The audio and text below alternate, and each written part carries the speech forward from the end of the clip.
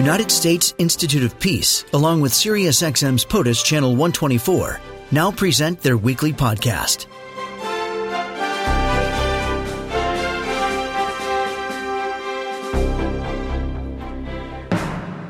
There has been a lot of conversations about President Biden and diplomacy. Well, there's now conversations as we approach a visit from Modi. We're joined now by Vikram Singh, who's a senior advisor to the Asia program at United States Institute of Peace. He has been a leader of innovation in public policy and global affairs at the Department of Defense, the Department of State, and major nonprofits. He advises the United States Institute of Peace on all aspects of peace and stability in Asia, including Afghanistan and Pakistan, Myanmar, China's role in the region, and also North Korea. He joins us now about President Biden's meeting with India's Modi. Welcome to the show, and good morning, Vikram. How are you?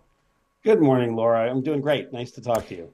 I'm glad that you're here. First, before we get into this conversation fully, give us a little bit of a background as to why this state visit, is so significant. Yeah, absolutely. I mean, it's a pretty big deal. Indian leaders, Prime Minister Modi and President Biden meet frequently, actually, on the margins of a lot of international meetings. They've met at least 5 times. And Prime Minister Modi also met frequently with President Trump, also met frequently with President Obama. He's had a good relationship across parties, across U.S. presidents. But what's happening right now as China is more assertive in the region, is developing its capabilities over the last several years, the U.S. and India have come into much closer strategic alignment over how they want to see the Indo-Pacific region stay free and open and need to stand up to potentially Chinese assertiveness. So it's a big deal. He's getting a state visit, which means the full 21-gun salute welcome, at the White House. He is addressing a joint session of Congress. This will be the second time he does that. So he is getting all of the pomp and circumstance that you would accord to your closest allies and partners. But it's interesting because India and the United States are not allies the way we are with our NATO allies. Why is that? Kind of partnership. India has never sought allyship in a traditional sense, meaning mutual defense commitments with any country. It doesn't have any formal alliances.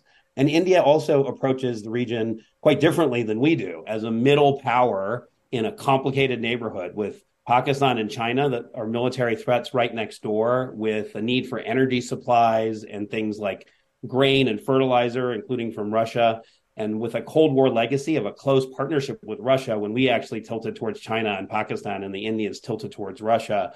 The Indians feel like they have to try to maintain a much more balanced set of relationships. So they try to balance across different partners.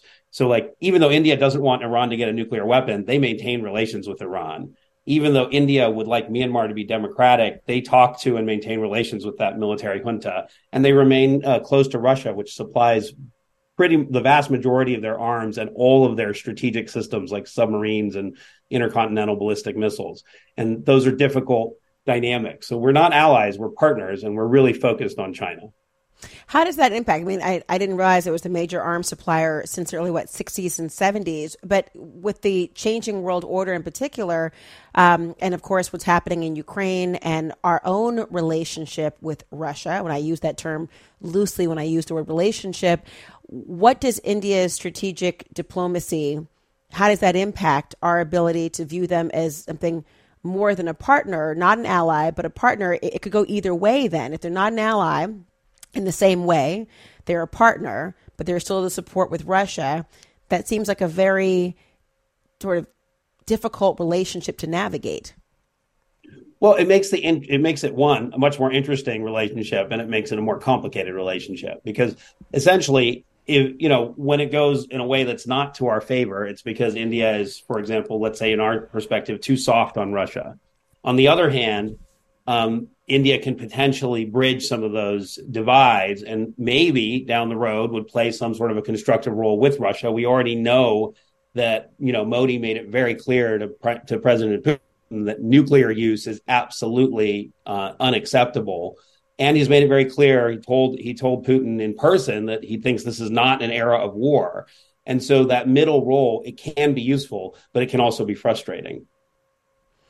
Let's turn to China for a moment, if we can, because there was a lot of conversation surrounding Secretary Blinken's visit as well with Xi Jinping. What came of that conversation, and is there hope in terms of the diplomacy and the relationship? I mean, I would call this very much a floor or some beginning of some sort of left and right limits on making sure the relationship doesn't spiral into a crisis or a conflict. I think the most basic level, that means that channels of communication are open. Channels of communication have been closed, and our military to military connections have been really shut down and are still shut down even after Secretary Blinken's visit. And it's important to remember, throughout the Cold War, even with the Soviet Union, even with threats of nuclear Armageddon, we maintained some level of communications and connection, if nothing else, to diffuse a crisis and to make sure we didn't accidentally stumble into a conflict. And I think that Secretary Blinken's visit has been successful at moving back towards at least that kind of a little more stability in the relationship. But we are still fundamentally viewing China's behavior in the region, from its aggressiveness towards Taiwan, in territorial disputes with Japan in the South China Sea and along the Indian border, where just in 2020, Chinese forces killed about 20 Indian forces, and a few Chinese soldiers also were killed in clashes. We're viewing them as being aggressive. They are building up their military, and they're putting a lot of pressure on all the neighbors with whom they have any disputes, basically saying you got to follow the Chinese line. I think we can talk about that, but we clearly, with this visit, we didn't move to any sort of agreements, but at least we opened lines of communication. There's so much more to come, undoubtedly, on these issues and these visits coming up. Thank you for helping us to be more informed on these issues. I appreciate it so much. Yeah, thanks a lot, Laura. Have a great day. This podcast has been brought to you by the United States Institute of Peace and SiriusXM's POTUS, Channel 124.